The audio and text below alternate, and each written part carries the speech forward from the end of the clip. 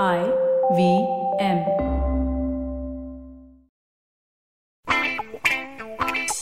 News Kids on the Block. We bring to you stories that top the nation's papers, fresh from the IVM and Ascend International School Desk. Hi, I'm Kavya. I'm Anya. And I'm Trivik. And welcome to this week's episode of News Kids on the Block, where we give you all the top news updates of the week. And it is our 40th episode, guys. That is crazy. Can't believe I've spent 40 consecutive weeks on a Zoom call with Kavya. It's really quite a miracle. Yeah. Anyways, poor me. But and I hand it over to Anya to kick us off.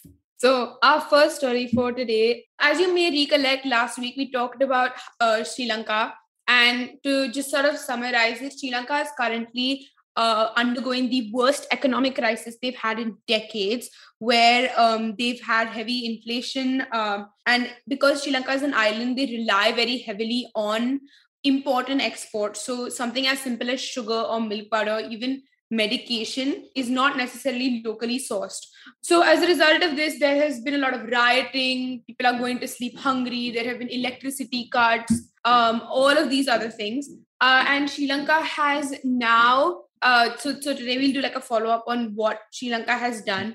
So to start off, Sri Lanka has appointed a 3-member advisory group to assist government officials engaging with the International Monetary Fund, or the IMF. This is what Rajapaksa Gotabaya, the president, announced on Wednesday, the 6th of April. India has delivered 2 fuel consignments to Sri Lanka in the last 24 hours. So India's highest commission on this crisis-hit island. And then India has also supplied 36,000 tons of petrol and 40,000 tons of diesel, according to the High Commission. So essentially, Indian fuel has supplied about 270,000 tons to Sri Lanka. Ali Sabri, who quit as the finance minister in Sri Lanka just a day before his appointment, urged the government to seek a financial bailout, a debt moratorium, or some other means to address the ongoing crisis. Last week, we talked about how the government has just not been able to take the right measures to help the citizens.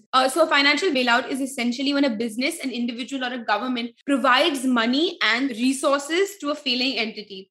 So then these actions help to prevent the consequences of a potential downfall, which could include bankruptcy and default on its financial obligations. A debt moratorium is a delay in the payment of debts or obligations, and usually this is used to refer to acts that are put forth by the national government. The Sri Lankan government is currently struggling to replace the finance minister after Ali Sabri quit, and he, along with a lot of other cabinet ministers, actually quit. So the president has sort of been forced to try to reform a working government.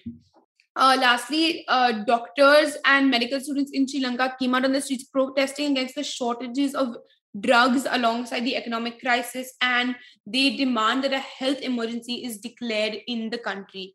So Sri Lanka is really going through a lot right now, and these were some updates. Thanks, Anya. I will take us into the next story, which is something very interesting that is being discovered and looked into in Mars. And we all know what Mars feels like. We all know what it looks like through research. But what NASA has been able to find out thanks to the Perseverance rover is now what Mars sounds like. And this is all thanks to, like I said, the Perseverance rover that has the ability to record audio. And scientists use the data from that to calculate the speed of sound on Mars and describe the structure of sound there. And the main sounds that were heard through the rover were the sounds of wind and the noises that were made by the machine itself.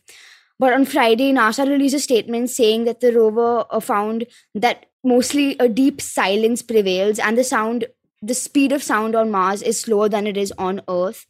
An international team published a study on Martian sounds in the journal Nature last week. Most of the audio the researchers investigated came from a microphone located on the machine's head, and there was another one on the base. And it turns out that Mars has 2 sound speed limits. To quote NASA, on Earth, sounds typically travel at 767 miles per hour, but on Mars, low-pitched sounds travel at about 537 meters per hour. and higher pitch sounds move at 559 meters per hour. So we're finding out more and more about this planet and the different components of it. With that, we'll take a short break and we'll be right back on New Kids on the Block.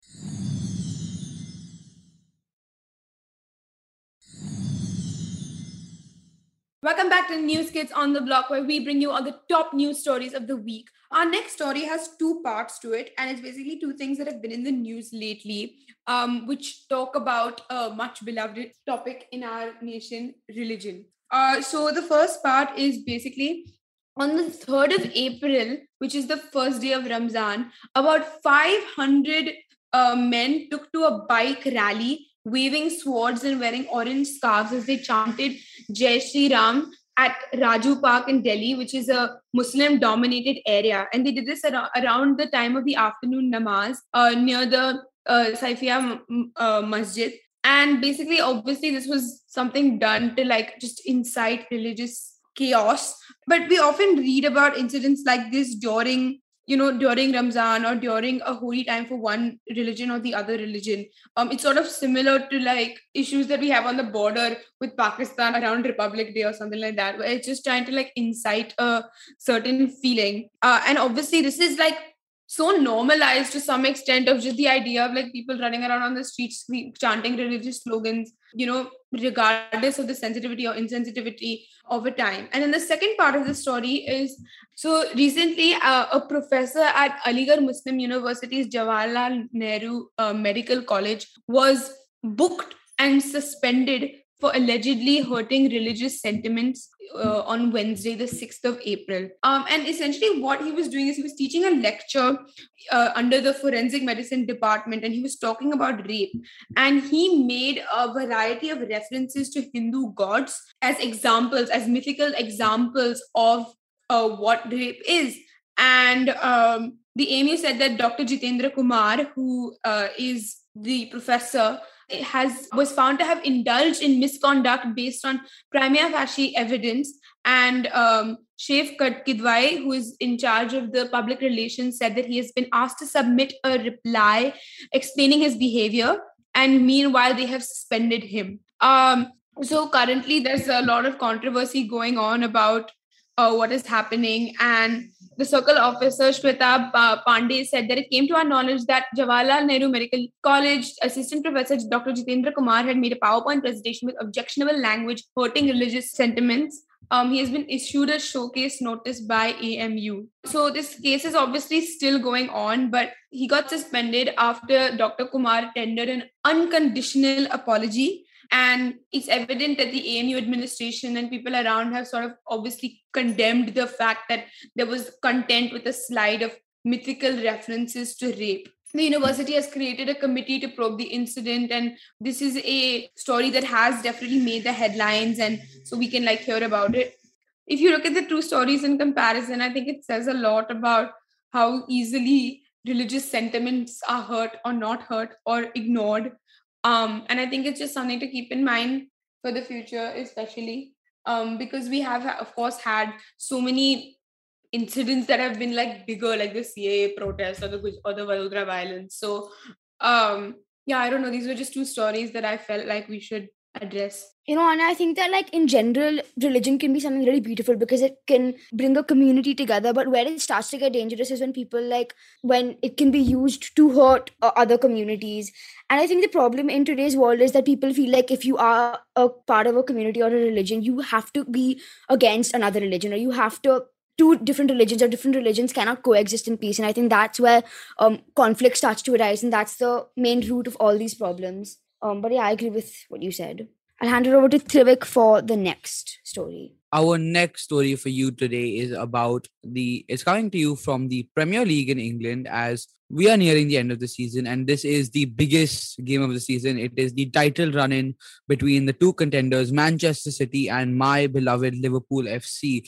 And this should be a cracker of a game. It is taking place on Sunday evening, 9 p.m. IST. Be there. I'm sure the world is going to be watching. Liverpool versus City has always produced the highest level of football over the recent years. It has become the El Clasico of new. And when there is even more to play for on the line, when everything is on the line, I think this is going to be a blockbuster of a game. as Liverpool are only a point behind City, and a win here would completely turn the tide and send Liverpool to that first spot. Whereas if City win, it would give them a bigger gap of 4 points, which would mean Liverpool would have to do a lot more chasing. So I think this could be the game that fully could decide the season. And I think I'm looking forward to this game. It should be a classic. It's lining up to be just that. And I think everyone in the world should be tuning in, and I hope you guys will be too. And with that, we will take a short break.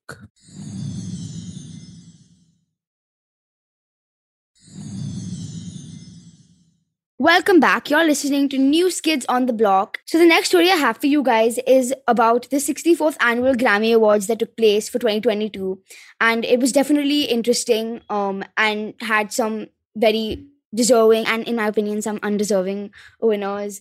And I'll just take you guys through some of the main nominees and winners and awards for this Grammy season, I guess you can call it. We'll start with one of the most important awards, which is the Record of the Year, which went to Silk Sonic for the record Leave the Door Open. I think this won several other awards as well, but this category had many very talented nominees like Kiss Me More by Doja Cat, Driver's License by Olivia Rodrigo, Happier Than Ever, Billie Eilish, Peaches by Justin Bieber, and a few more. But the winner was Leave the Door Open. The next award was Album of the Year, another one of the most important awards that is the most hyped up. And honestly, this had the most unexpected winner, I think. I don't think anyone was expecting the winner to be who it was. And it was Jon Batiste with his album We Are. Because I think when you looked at the nominees for this category, which were Justice by Justin Bieber, Planet Her, Doja Cat, Sour, Olivia Rodrigo, and then obviously Taylor Swift's Evermore, and a few more, I think this was the dark horse, I guess you can call it, because I don't think anyone was expecting this. And I haven't really listened to the album, so I can't say it was an undeserving award, but I definitely was sad about Taylor Swift not winning. The Song of the Year again went to Leave the Door Open. Some of the nominees were Kiss Me More by Doja Cat, Peaches by Justin Bieber, Happier Than Ever, Billie Eilish, Driver's License, Bad Habits by Ed Sheeran. So another great set of nominees. Best New Artist went to Olivia Rodrigo, who bagged 3 Grammys this year. Some other nominees were The Kid Laroi, Glass Animals, Phineas. And Olivia Rodrigo also bagged the award for Best Pop Solo Performance, as well as Best Pop Vocal Album. Sour won the Best Vocal Album, and Ariana Grande was one of the nominees for that for her album Positions. Billie Eilish was, Doja Cat was, and Justin Bieber was. I think it's really amazing what Olivia Rodrigo has managed to do with one album. And it's really created a blast in the music industry. And the last award I'll tell you guys about is the Best Pop Duo and Group Performance, which went to Doja Cat featuring SZA for Kiss Me More. I don't know how to pronounce her name, so if I've said it wrong, forgive me.